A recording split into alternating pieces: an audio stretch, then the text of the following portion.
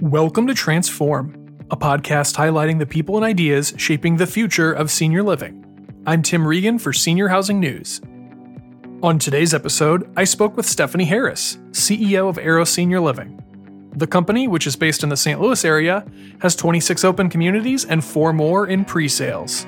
Arrow Senior Living was founded with turnarounds in mind, and while the company has shifted more to new development in recent years, Harris does believe that given the challenges of the industry today, turnarounds will become a larger part of what Arrow does in 2022 and beyond. I think we're going to see a lot of ironing lots of wrinkles in this industry out and a lot of operational challenges that will need to be overcome, which will create a reshuffling of some properties to new operators to breathe new life.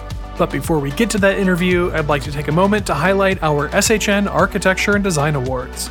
This annual competition recognizes cutting-edge design and excellence in senior living across the U.S. and abroad. The winners will be announced on Senior Housing News in December. And now, here's my interview with Stephanie Harris, CEO of Arrow Senior Living. Stephanie Harris, thank you so much for joining me on Transform today. So I wanted to start with kind of a state of play. I know that Arrow Senior Living is based in St. Louis. I know that you've got some communities throughout that state of Missouri, particularly in the southwest part of the state. I know where the Delta coronavirus variant surged over the summer. So I wanted to check in before we get too deep into some of these other topics. You know, where are you guys at with the COVID front right now for Arrow's communities, especially in some of these areas like in southwest Missouri where the Delta variant had hit pretty hard this year? Sure. Well, thank you first off for letting me join you for this conversation. We've been very fortunate that while cases are popping up, our strategy in testing as well as pushing the vaccine, although not mandating it, but encouraging and getting great voluntary participation, we fared very well, even at the peak of Delta, which was great because in a sense it gave us a front row seat in the first round or the first act of this last wave. And I was surprised at how many of our communities were able to work through what were overwhelming the hospital systems. We came out with very, very little impact. And where we had cases, it was really clearly based upon resident exposure to family visits. You know, something that's, you don't want any exposure, especially with employee to resident exposure. And it was nice to know that the precautions, the testing strategy did go a very long way at protecting the resident base. So you mentioned that, I mean, obviously you saw the Delta variant a little earlier, I think, than some of the other folks. You said you were part of that first act. So I guess I'm curious, given what you went through with Delta, do you feel a little bit more confident that this Omicron variant, be able to confront it and solve for that and all of that? I mean, I guess more generally also, do you feel like the industry is well prepared to handle another variant, just given the fact that the world didn't end, I guess, with this last variant? Sure. I think it's the endemic elements of what this pandemic has evolved into. That'll, I think, unfortunately be a part of the future, just like we have flu season. I think we'll continue to see a coronavirus of whatever variant, most likely, not necessarily as an annual thing at this rate. The variants are coming about every 6 months as a major wave. I think we're ready as an industry, and I think we're only ready because we're more aware. A lot of the techniques that we've learned in fighting coronavirus are going to serve us well into the future. That I think, despite the news, and fortunately the news even got better today, that possibly it's no different than a cold. What we don't know enough about is exactly the age groups that are most impacted. And even with coronavirus, most people that were exposed to it didn't have the serious cases that seniors would have as a general age group in their experience with coronavirus versus other age groups. I think that would be our bigger risk if there is one that has a bigger impact on seniors, which I think the good news is with more vaccine rate or higher vaccine rate among seniors, we have a better leg to stand on as we battle future rounds. I don't think we're ever going to be entirely prepared, but we are far more well prepared in that infection control is going to become a part of our permanent conversation that skilled and hospital settings have always had. I think we now are going to see infection control committees being a regular, ongoing part of any best practice any company would have to manage, similar to how they would do any risk management or any other kind of quality assurance measure. And a moment ago, I said the world didn't end with Delta. I guess I shouldn't make light of that. Obviously, Delta has been very problematic and challenging for this industry. So it's good that it sounds like you think that some of these preparations will go and serve the industry well, this new variant. So I want to talk with you about the recovery. So obviously, I think there's a lot of evidence now that operators across the country were adding occupancy again. The NIC data, I think, for the past couple of months, or at least for the last report, trended positive in terms of average occupancy for the industry. So I wanted to also check in with Aero. What has the recovery looked like for you guys? And I guess, sort of turn that question around, where are you also still feeling some of the pressure still? Sure. I think the good news is the recovery has continued to get better and better month over month. We are averaging some communities 2% recovery in occupancy a week, and as a company, 1.6% a month on average over the last 12 months. So the reason for the large numbers on some of the communities is that we had a lot of new developments open right before COVID or during COVID. All of our communities that were stabilized going into COVID are now not only back to stabilized occupancies, but are at higher occupancies than what they had pre-COVID, which I think is remarkable. The other area, because we do so much new development, we're already testing out what I would say is future interest in senior living. We have a lot of pre-sales or new development communities that are going to open in the next 6 to 10 months that are leasing in new reservations at a rate that's probably even in some cases better than pre-COVID rates. I mean, we just opened a community about 36 days ago in the middle of Missouri, in a town called Columbia, Missouri, and we have 78 occupied apartments already in just over a month. So I think that speaks to the fact that the seniors that are looking ahead are doing that again, and that the communities that are lagging are more than likely not getting the benefit of being necessarily the newest community in their markets, or may have already always been a little occupancy challenged. So we're noticing that the communities that are lagging in the overall performance were ones that were turnaround projects we had taken on before the pandemic. They basically recovered since 2020 into 2021 to a neutral setting, because there's always been turnover in the process, but they're not getting the same growth levels that our new development or our stabilized assets have had in their faster recovery. I want to ask you about your growth in a little bit. Can you remind me how many communities Aero is up to these days? I know you've been growing these past couple of years. Sure. We have 30 communities. We have 26 of them that are open in operation and 4 that are in pre-sales. So I know that you focused on the middle market, I believe, and correct me if this is wrong, because I remember reading this in a story that we did, I think. I remember your communities, or at least at the time, they were lying in that $3,500 to $4,500 a month range for rates. So I guess I'm curious, especially now, given all of the new pressures and expenses that senior living operators have to keep in mind, what's the key to making that middle market work, in your opinion?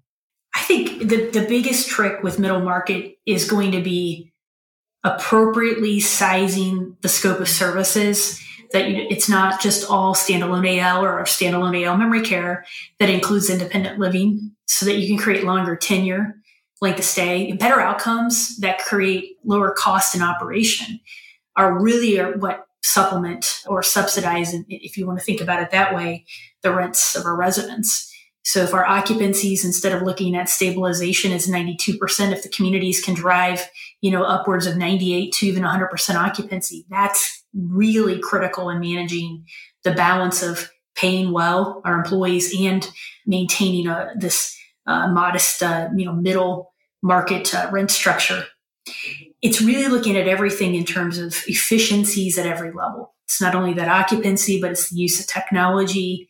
We rely heavily upon independent living in our unit mix, which really helps on margin and how we share resources across the campus. We also heavily share employees at a home office level, providing services to the communities, and services that we would otherwise have to have one FTE. We can have a partial share of cost and pool that resource across multiple locations. it's really the combination of each of these efforts that I think to go to the heart of maintaining a middle market rent structure. You mentioned margin. In your opinion, what's a healthy margin for a middle market senior living community? I've heard some discussion about whether or not these communities, just by their design, maybe carry a lower margin than their sort of traditional counterparts. But what's your thinking on all that? Well, I think if I were to speak to margins, it would most likely be in context of like a standalone AL memory care. So we actually have a much higher margin because of the campus and the independent living piece. So on a blended rate, we're doing better than traditional, 30, 40% margins because of the independent living. So it's really hard to say that other than a healthy balance of an independent living resident pool can drive better margins overall, including in assisted living and memory care. I remember reading that you had thought that focusing on the middle market had given you an open lane to expand in other markets. Is that because, the opportunity is great because this is an in-demand product everywhere you go? Obviously people like middle market senior living, but for its price point, I guess tell me more about that. Yeah, I think there's a lot of pressure at the top. I look at, we're situated in St. Louis County, or just outside of St. Louis County in the St. Louis region. And St. Louis County is an example of an area that has some pockets of wealth where there's been a tremendous amount of new development, great product, but the occupancies have just really lagged. As you are targeting, or as the industry is targeting these higher income markets, we've accepted a far lower penetration rate because folks who can afford, $6,000 a month plus rents also very well have the option to choose home-based care home services. And I think that is ultimately the greatest competition is people choosing to stay at home and choosing home-based services. But in middle market, those choices aren't available. Or if they are, it's only for a very limited time. And in fact, I think it gives us I think what we're going to find as the industry researches more middle market, that our penetration rates grow. And as an industry, our penetration rates will grow, obviously, as we capture this new market, but that the demand is far greater because the resources, in that they are limited, we're going to see a higher penetration rate overall and better stabilization. We have a river that separates us where the core of our products that are located in St.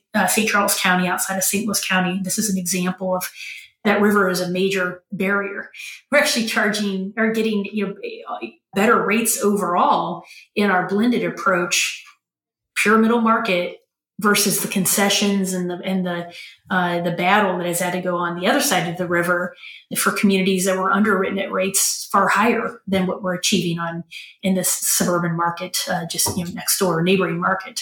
And I think that that's often what we're going to find as we start to find new suburban areas to target in the middle market.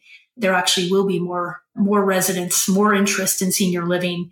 If anything, you're convincing people that they're worth investing that money into, not that they have the option to choose something else. So with limited choice and a little bit more patience, I think operators can enjoy this new untapped market.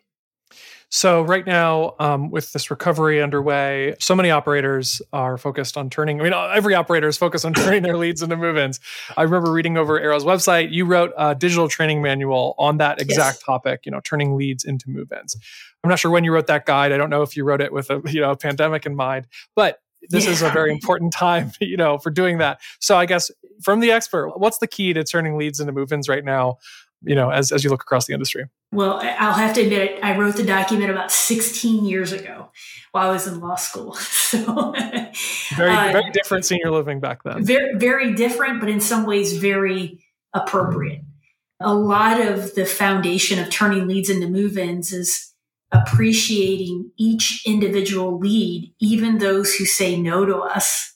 That NO is a KNOW. It is that they don't know enough to say yes. In that a more patient, a more deliberate sales process can yield a much higher conversion rate. In an industry that needs more conversions, we really do need to slow down and look at building value, building trust, some of those core fundamentals of the turning leads into move-ins sales model. We still use the sales training materials today and some of the tools that were developed in creative follow-up strategies and direct mail and other resident individualized marketing efforts to drive residents, prospects to our communities today. And if anything, we're going back to that model more purely than we have in the last couple years as web and SEO approaches and geofencing have dominated a lot of the narrative. I think we're going to see a bigger focus on we've generated enough leads. How do we close these leads? And as a company, we're building out an entire effort in terms of reducing locator agency dependency and reducing cost of lead to move in as additional ways to stabilize our communities and further address the margin pressures that we're feeling with the labor markets today and other inflationary impacts of the industry. So the more we can figure out how to motivate those people who have the choice to say yes to the community versus those who are desperately forced to make a decision, I think that's where we're going to see improved length of stay. And I believe that is absolutely the most important key to achieving a balance and better margin and meeting that affordability need is to ensure that when a resident moves in, they're doing it early enough so that we can have a long quality length of stay once they make that decision. I've heard you use this phrase "green bananas" in reference to residents who need more time before they move into senior living. So that's a good segue. So can you flesh that out a little bit more, or just tell us why those residents are so important? Sort of along the line of what you were just saying. I think COVID is going to have a lasting impact, and one of the next waves outside of the variants is going to be turnover, a resident turnover crisis.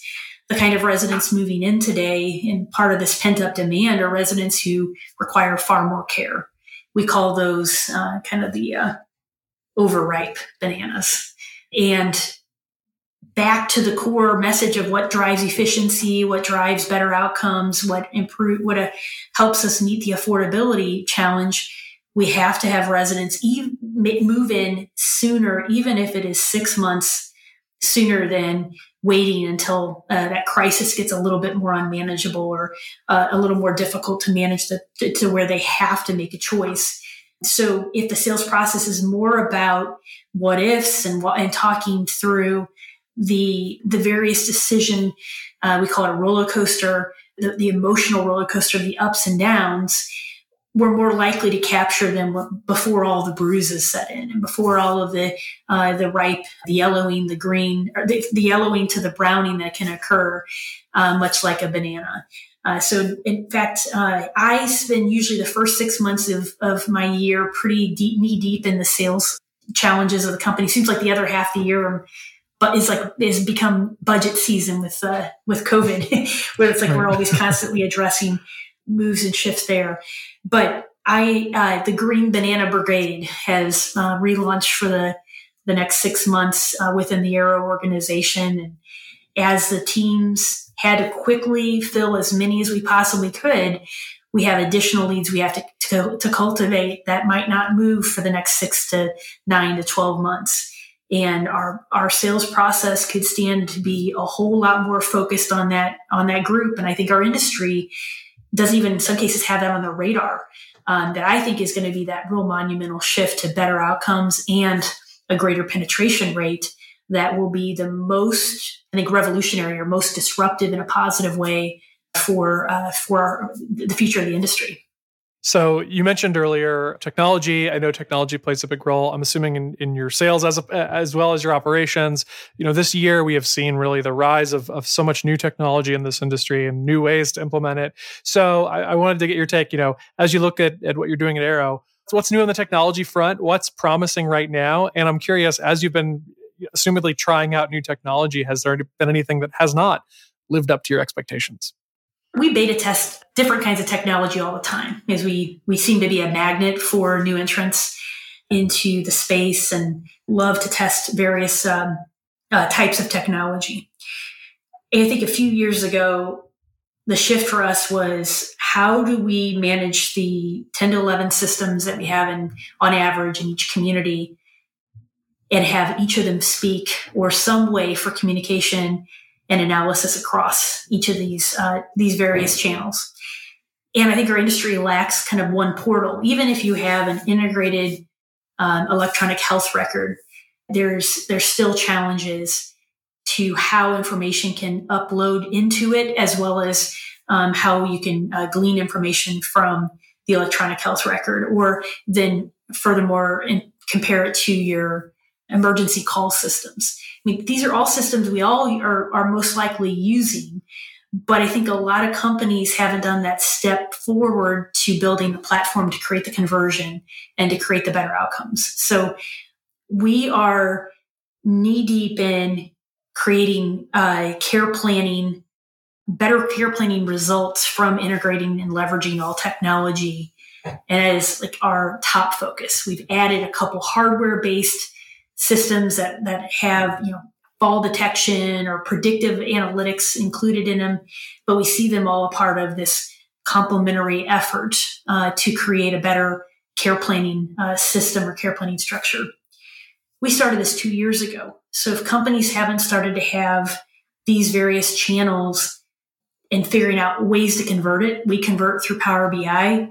And I think that really the next 2 years, our greatest innovations are going to come from how all of this information can be utilized to creating better outcomes for our residents, and interventions when needed, services when required, versus the way today that we plan by checklist, or we plan by physical proximity, and we try to do it by resident preference, when, as we're so strapped today, it can often be very difficult. But if we can create an artificial intelligence and machine learning, because we've been collecting data and being able to interpret that data, I think that is what's going to dictate the next 2 to 3 years, at least within our organization. And I'm looking forward to that driving the better outcomes across the industry that are desperately needed. So to quickly answer your question, has anything failed? Stuff fails all the time. If we don't fail, we're never going to learn. So right. We're okay with that. And sometimes I can drive my team crazy with a harebrained idea here or there, or put a restriction that, if we're going to solve this problem, I want to do it with some hardware costs, but no impact on terminal value or other restraints that we may self-impose. We have an opportunity to, through trial and error, it's going to have that within it, make a lot of mistakes that will help us land on a better way of doing things. That's really all I think anybody could be doing at this point, because we're so early on in this data collection and interpretation. It reminds me of something I've heard someone in the industry say, that folks need to be prepared to fail forward, learn from their mistakes. So you mentioned a little bit ago, you wrote that the Leads into Move-ins training manual 16 years ago when you were in law school. I also know that you came to the senior living industry after working on Capitol Hill for a while, yes, while you were, I believe, an undergrad in Washington, D.C. So it sounds like senior living has been on your mind for a long time. So I guess why did you decide to get into this business, and what was it like going from the world that you were in to this world? Yeah, well, it all is the result of having one door close and another one open. I was in politics and thought I would be not only working on Capitol Hill but eventually running for office. And my ego was so big at a ripe old age of 20 years old that as it usually is, as mine was. I had the great fortune of being terminated for my ego, getting into a personality conflict with I was on a national high profile campaign. We were just going from exploratory committee to official committee. And, it was the end of my road. And I was lucky that back in undergrad, I had met one of my friend's father was in the industry. He's got a fantastic senior housing campus and had a turnaround business. And so I was able, I think he called me within 2 hours of this happening. I think I put it off for 2 weeks, and then eventually agreed to do something for 21 days. About 6 months later, I was still at that project, not only wrapping up the goals of a sales SWAT team and a sales push, but took a community from 50% to nearly 100% in less than 6 months. So it was a really interesting experience. And I was hooked because, like most people at that point, I think I just turned 21 at the time. It was right around that time period. Most people at 21 are doing different things than I was doing. But I remember at night, after putting in a hard day, this is up in Minnesota in the middle of the winter, I probably could have gone to a bar. Or what I did is I grabbed VHS tapes and watched how caregivers were trained. And I just was consuming everything I could, any book I could find. And I used that time to really start learning the space. And I knew from then that I was going to go back into this industry, even with knowing that I was still going to go to law school. Took a lot of pressure off law school, knowing that I was going to just go right back into the space. And while some people were rushing to get to interview for their permanent legal job, I was showing up to school and flip-flops and T-shirts and writing sales material, sitting in the classroom during lectures because one thought would trigger another. And it's been a wild ride, but it probably would never have occurred, but for one introduction or one outreach. Wow. That's a great origin story. So thank you for sharing. I also know that you have a mission and a purpose of making senior living cool. And I know that that's something that we have written about in recent years. I have sensed in recent years that more people do see the cool factor of this industry, but obviously that it's a battle that never ends. And especially I think that there's a big public perception fight ahead of this industry. I think that part of that is getting people to see how cool this industry is. So as you go forward, as you further that mission and that purpose, how do you think the industry can be cooler in the eyes of its prospective residents and their families?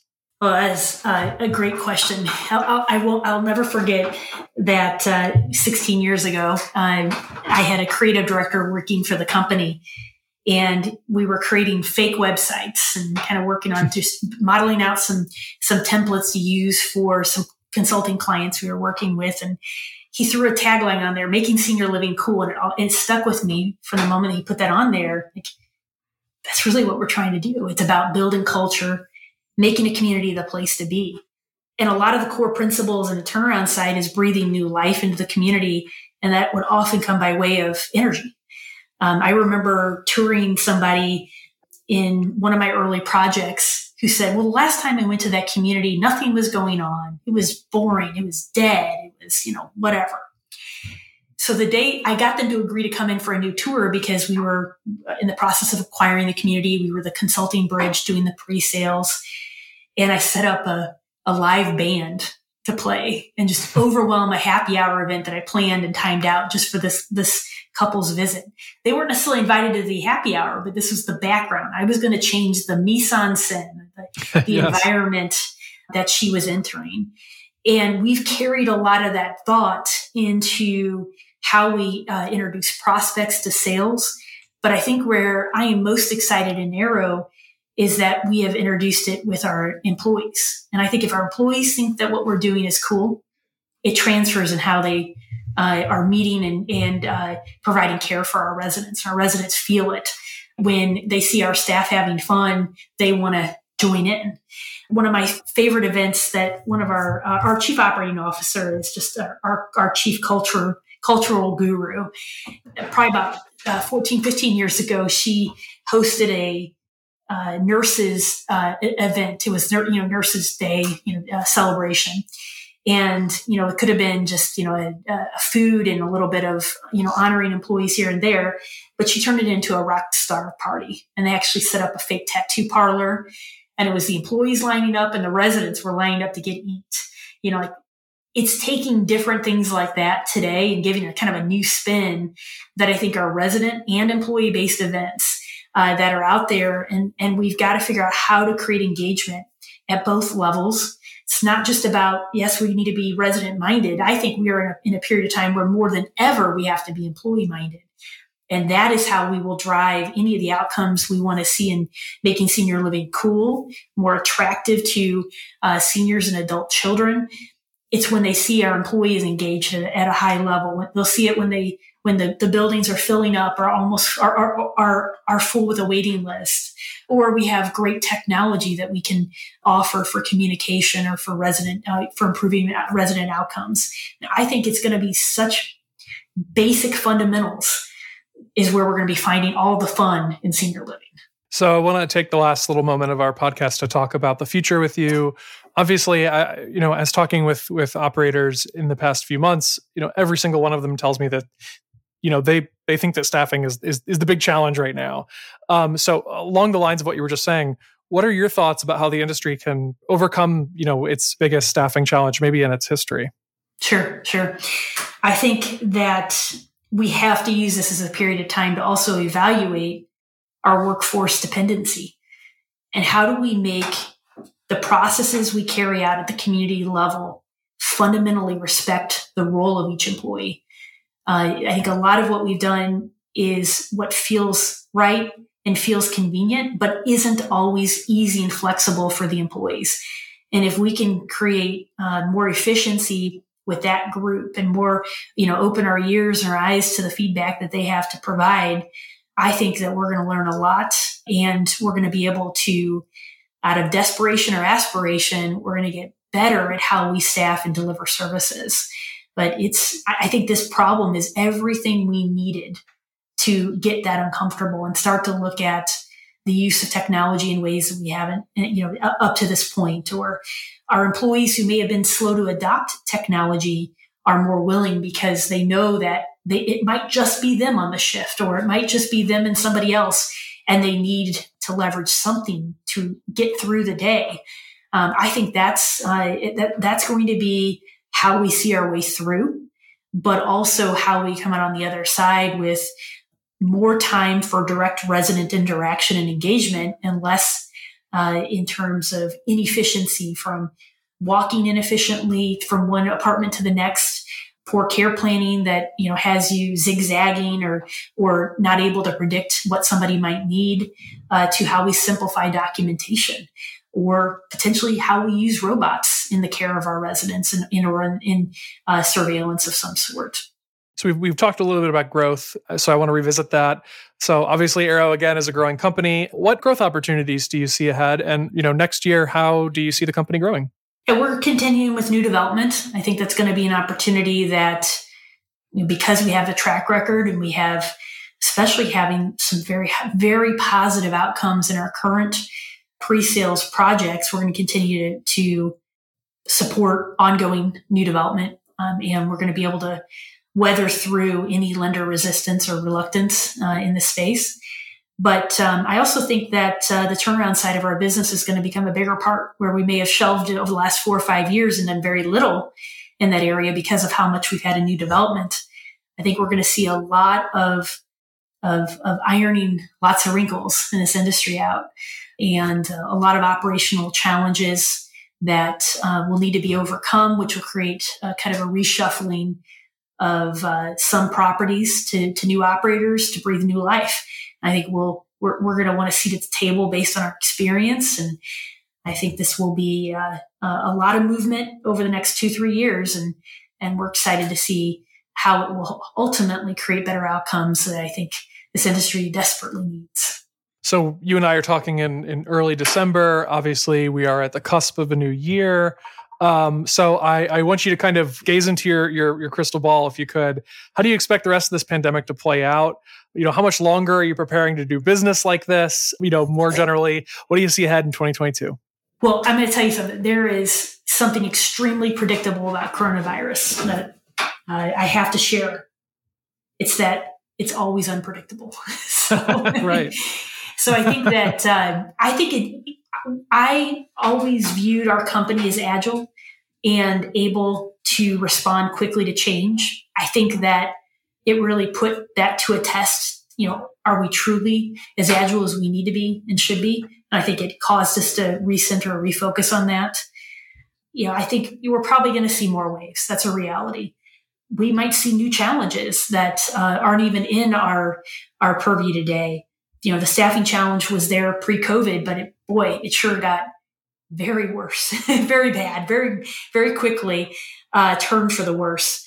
There could be another challenge. We have no clue what's going to happen with this inflationary impact, or what's going to happen on the debt side in this space, and we're in the global economy, and so it's very difficult to predict. But I can say the one thing we can do to prepare is to make sure we are agile, that we are truly listening to respond, and additionally finding that better path forward, because struggling through the need to adapt and the need to change with all of the different things that we're facing in the industry is going to surely help each company find their true differentiation among somebody staying at home or among them in another community. And I think that that's where we can't afford, we have to find that silver lining.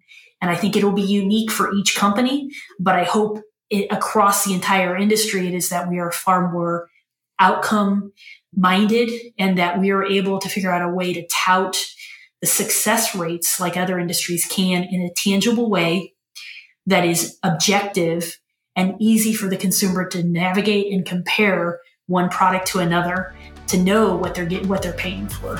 Great. Well, those are great words to end it on. Stephanie Harris, thank you so much for coming on Transform. This has been a fantastic discussion from one St. Louisan to another, former St. Louisan to another. So thank you so much. This has been great. Thank you. That does it for this episode of Transform. I would again like to mention our SHN Architecture and Design Awards. The winners will be announced on Senior Housing News in December. I'm Tim Regan for Senior Housing News. Thanks for listening.